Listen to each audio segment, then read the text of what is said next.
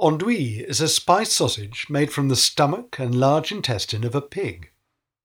It's also a term of insult in France, and roughly translates as imbecile, which medically speaking is halfway between idiot, an IQ of 0 to 25, and moron, an IQ of 51 to 70.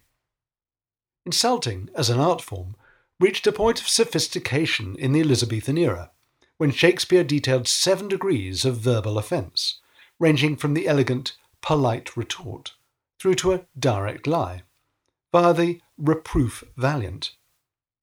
A good example of the latter, courtesy of Irving Goffman, not Shakespeare, is boy.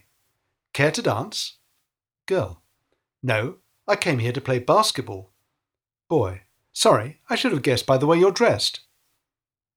The anthropologist Desmond Morris categorized 10 types of insult in hand signals alone, such as impatience, rejection, boredom, and mock discomfort, so we modern humans have clearly expanded our ability to annoy others, even if we do so with less literary aplomb than the Elizabethans.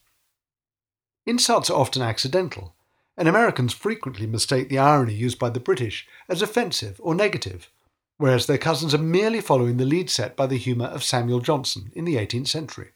Similarly, words said jokingly in one situation can easily be misconstrued by a third party, seeing the same words in another context.